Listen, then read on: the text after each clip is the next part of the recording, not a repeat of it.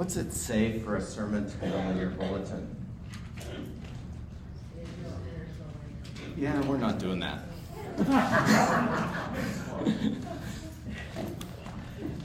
This morning, and most of the last couple weeks, well, let's say the last couple of weeks, I've been talking about a little notebook that we handed out, yes? Yes. And yesterday, I was at this event, which was really quite fabulous, but in the midst of it, I found out that I had another person I needed to list in my lost coins sort of things. Right? Remember that first group? These are the people that you're hoping that God will have power in their life, but you don't have any idea how to talk to them about it, and you don't have any opening to talk to them about it. They're just lost at the moment, and you're lifting and praying for them, not necessarily that you would talk to them, but that God would talk to them. And if God made it possible for you, you'd walk through the door. That's all it works, right? You're not making up a plan, you're just asking for an opening. But maybe an opening for somebody else even. So I had somebody that I had to add to the list. And then I added something I'm very thankful for yesterday. Yesterday, Bill Strite and I went down to pig roast down in the bustling metropolis of Lamont, Washington. And by bustling metropolis, there are 138 people that live in the zip code. Wow. Bustling, yeah. But there were 40 people in this spot where we were talking, and these were the churches who had disaffiliated. And in that group, there's a group of those who've been global Methodists, and they're starting to all talk about the same thing, all at the same time, without us saying we should be doing this. Everybody's starting to say, you know what we need to do? We need to see each other more often. We need to be connected. We need, right? So one of the things that's going to start happening is that some of you know that next week I've got somebody that got a box when he was growing up in Fiji that's coming to speak. He's a global Methodist guy from Washington. So we're being connected. He got a box when he was a little boy in Fiji. He's going to come talk to us a little bit about Operation Christmas Child. Out of that, one of the churches in Fossil, Oregon.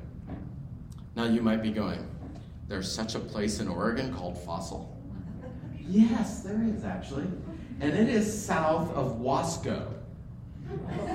See, you were sort of wondering for helpful directions, and I don't have them. If you go down the gorge and you go to Arlington, and then you go south to Fossil. Anyway, she was sort of finding out, he's doing something for me. I asked him to do something. He's finding a slide, right? Yeah, that one. That's the one. Anyway, so she was interested. She's the lay leader of a church of about 20 from Fossil, Oregon, and she's going, I just heard you say something about Operation Christmas Child. What is that? And so maybe the week after, Bev and I and a couple others are going to zoom into their Sunday service and explain the power of Operation Christmas Child to them. They're part of us, and the joy here is that we can actually be more connected to a church in Fossil, Oregon than maybe we were to Green Bluff. Do you know where Green Bluff is? Yes. That was the closest United Methodist Church to us. How connected to them were we? Not very. Did you know that the churches of the inland thing of the United Methodist ones paid so that Green Bluff could have indoor plumbing? Did you know that? So there was some connection. By the way, I was a pastor when that was paid for. And I've been a pastor for 15 years. That means that there was a church in the United Methodist Conference of Washington that didn't have indoor plumbing in the 2000s. Think about that for a second. But nonetheless, we're going to be more connected, and so I'm very thankful for that. The next thing I've asked is there a place where God's sort of working on your heart, right? That's the next one. This is what God has been doing in my heart recently. I have been faced with or asked about or interacted with about 17 times in the last week on what forgiveness is.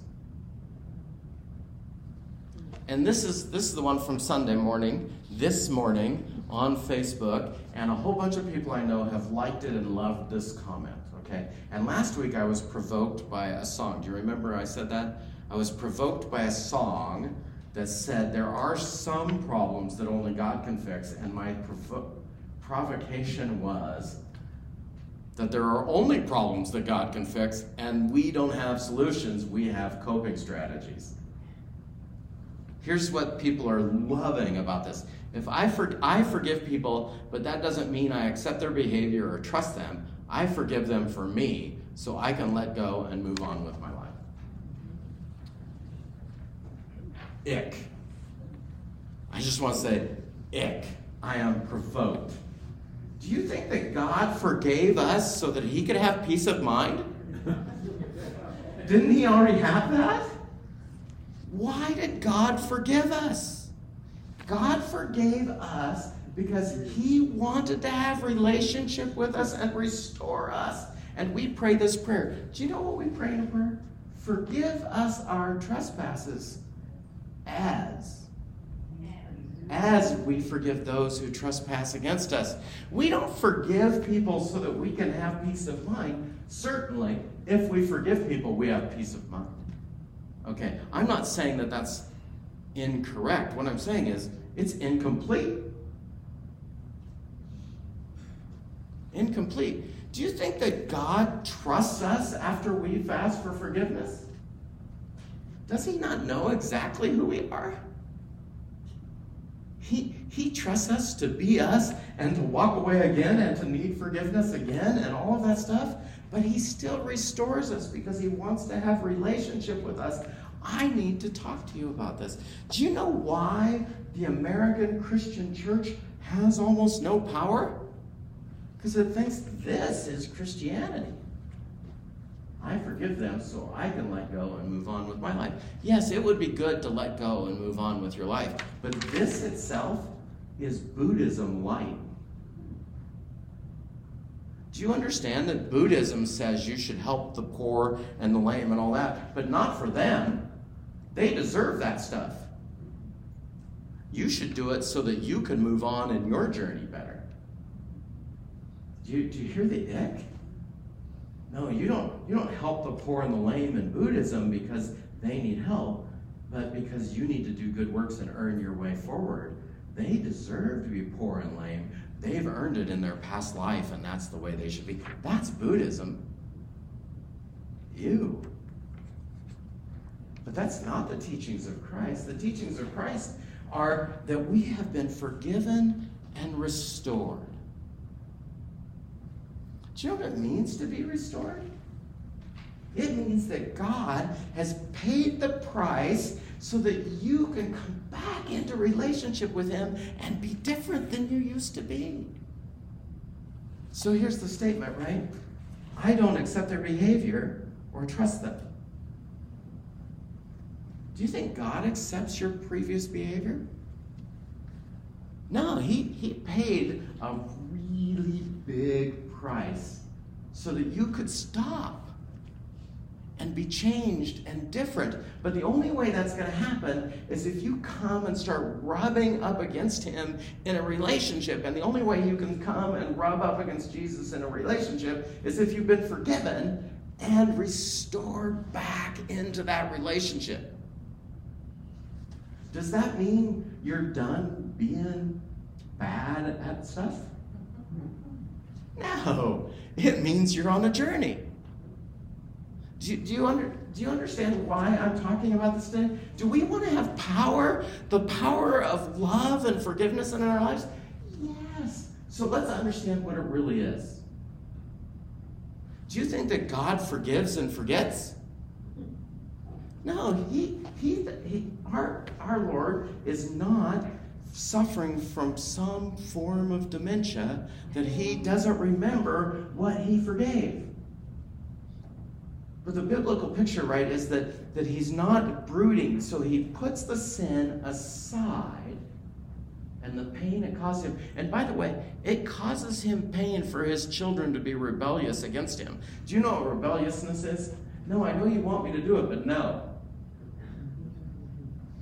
I know you really would like me to love these people, but I don't want it. I'm not gonna. I know you would like me to obey my parents, but no. See, do you see how really the real sin of our life is rebellion? We hear God saying, here's a way to be good at life. No, I don't want to do that. I want to do it my way. I'm in charge. And he goes, please stop. You know, when you do that, you hurt people, you hurt yourself, you hold yourself back. You don't have to be that way anymore. But in order to do that, he came into our lives and forgave us. And how did he do that? He pitched his tent amongst us. Or, as we're about to do in Advent, we celebrate that he came and lived amongst us as a human. That's what Philippians 2 is about, right? That he left his throne of glory and came and lived here. And then at the end, for a purpose, the Eastern Orthodox Church does this a little better than we do, recognizing that the moment Jesus was born, the cross was inevitable. The second he was on earth, he would never leave his people in the same spot.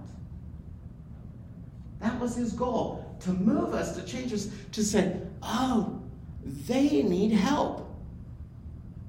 So let me ask you this question. If you knew somebody that was in the swimming pool drowning and you're holding the little donut, do you throw it or not? Why do you throw it? So you can rescue them, because you have pity upon them and you go, oh, that looks bad. I don't want to do that. I would like them to stop having that problem. Now I can tell you that my own experience with this is in a canoe at a Big Brother, Little Brother camp when we were at Camp Reed, and that's in Spokane. Some of you don't know Camp Reed, but Camp Reed has a false bottom on the lake. And so the lake always looks 5 feet deep, but it's really not. What it is it's got this growth of stuff that if you're about 5 feet tall and you're swimming, your feet are in that, which makes it kind of hard to swim. Well, we were doing this Big Brother, Little Brother thing, and, splashing the canoe next to us with our paddles, not really knowing what we were doing. And one of those canoes flips over. Now, canoes going over is not that hard to produce. All you have to do is have all 3 people in the canoe do the same thing at the same time, and over that thing will roll. Well, one of the little boys in our thing was sort of bonked by the canoe. Do we just go, it's too bad for him, we don't know him no more? No. You're with him, you do that. Look, all the college kids that were there had Lifesaver. So we all knew how to do it. I just happened to be closer. But it didn't, I didn't do it on my own. I had help from the other guys too. The other guys got the canoe tipped over. We got onto the edge, right? We got everybody back safe. But it takes somebody caring enough about somebody else, right? The lost coins in our life. They're struggling in the deep end of something. But so are we. Yeah? Is there some deep end that you're struggling in? Maybe it's struggling to forgive people. Is there somebody in your life that you would love to be forgiven by? Yeah. Get one of those. Or 7. How about somebody that you think, maybe if they just knew that they were forgiven, that I wasn't holding it against them, we could start over? That's called struggling in the deep end, isn't it? You're holding the donut. Throw the donut. But forgiveness isn't this thing. So forgiveness is very simply, in my mind, in my Christian experience, in my theological answer, it is this. The Lord God made people, and he loves them dearly, and he made them specifically to be who they're supposed to be. And all of them have gone awry and are without a way to make it happen. Yeah, is this the Christian story? Yes. And so he came down and lived amongst us and paid the price for every single one of them. Now, how does that work with the cross? Well, it works because he's the Lord God Almighty, and as in the story of Noah says, the sacrifices and the blood all belongs to him. And so all those sacrifices of the Old Testament don't really work because the owner of the blood is not offering them. At the cross, the owner of the blood offered the blood. And what he essentially said is, I know you're rebellious and you can't pay the price. You're struggling in the deep end. I've got the donut. And he throws the donut to us. But the picture in the Bible is that he's got this sin that's always before the Lord God Almighty. And what he does in forgiveness is he sets it aside and stops brooding over it. You know what it means to brood over something? That person did it. They always do that. If we're going to be forgiven, and by the way, I'm not saying it's particularly easy to accept forgiveness from God for those things, because one of the things you have to do is sort of accept that you did it. Or as we used to say in the witnessing world, the gospel is offensive by itself. It doesn't need an offensive presentation. What do we mean it's offensive by itself? You blew it.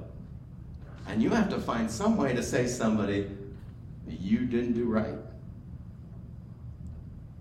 And all your habits line up exactly in the same way, and you're still not doing right, and so you need a change. Do you understand that that could be fairly offensive to somebody? If they've never heard that they're doing it wrong. And you know how well humans like to be corrected. And so let's say this. So when we receive correction and an invitation to come into the presence of God, it doesn't mean we're right. It means it's time for us to change, and we recognize the need for a change, and we would like to rub up against him and be changed and formed into his people. Yes? But the power of forgiveness in us is that we start rubbing up against other people, and they can be changed. And the only way for us to do that is to understand that forgiveness is so much more than forgive and forget, and maybe it would be better if they were over there. Do you hear what I'm saying? Do you want power in your life with Christ? Forgive and restore. Does that mean that you accept their behavior? No, it means you recognize their behavior and you know that they're that person and you still think they're valuable enough to be in relationship with. Think about that for a second. That's a profoundly different thought than, well, I'll just forgive them if they just stay over there and we don't have to interact very much. Because that's the way many of us treat forgiveness, isn't it? I'm not making this up. I've got years and years of experience doing this. All on my own.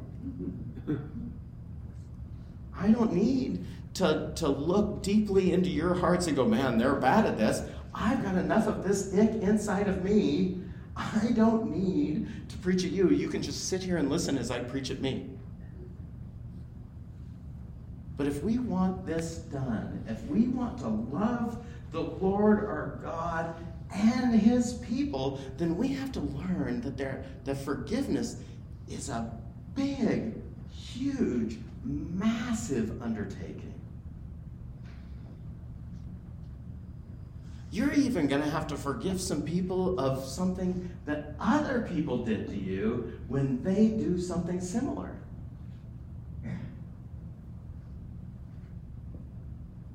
Do you know what I mean by that? When my Uncle Bob used to always beat me upside the head, this guy touched me on the side of the head, and I flinched, and I spent, that my Uncle Bob used to do that. I'm mad at Jim now. No, you have to forgive Jim for Bob's problems because Jim wasn't Bob. And I'm making up names, right? You understand. But you can put your own names in here. I don't know what else to say to you, but I'm going to read what I posted on Facebook this morning. Now, I did not post on their place, and I'll tell you why. I saw a recent post on forgiveness of others that spoke about it as that we may be free without accepting their behaviors or replacing our trust in the other. These things are true, but God did not forgive us just so he could have peace of mind. No, he forgave us so we could be restored to him. This post is here and not there, not attached, because it didn't want to troll the poster, and they're lovely. Do you understand what I'm saying? Do you know if you post a long post on somebody and you're correcting them, it's trolling. And you know what a troll is? They're the critter that lives under the bridge, grabs your ankle on the way by. But God's idea of forgiveness is so much more than I no longer hold a grudge.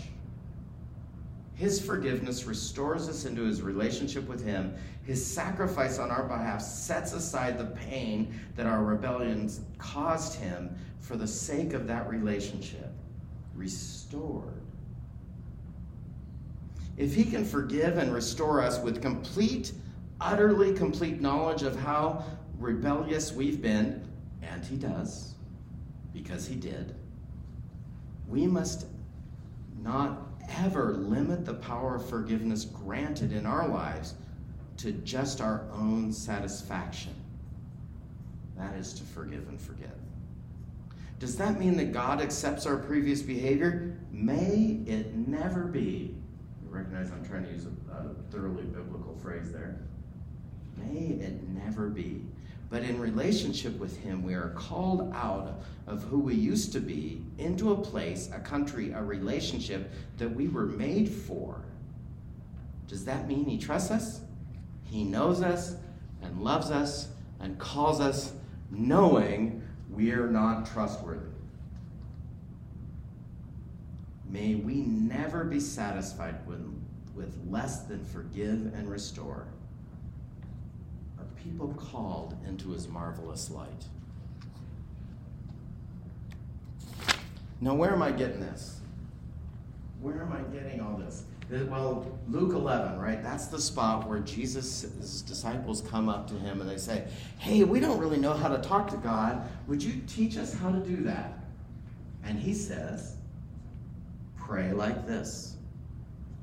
Our Father, who art in heaven, hallowed be thy name. Thy kingdom come, thy will be done on earth as it is in heaven. Give us today our daily bread, and forgive us our trespasses as we forgive those who trespass against us. And lead us not into temptation, but deliver us from evil. For thine is the power and the glory forever and ever. May we be called into that. Ever onward, always forward, not ever completed. Will you pray with me? Lord Jesus, this morning, as we learn to forgive, help us live in the power and the relationship that you've granted us, which is so much more than we could possibly earn or even imagine. In your precious name, Lord Jesus, we love you. Amen. Amen.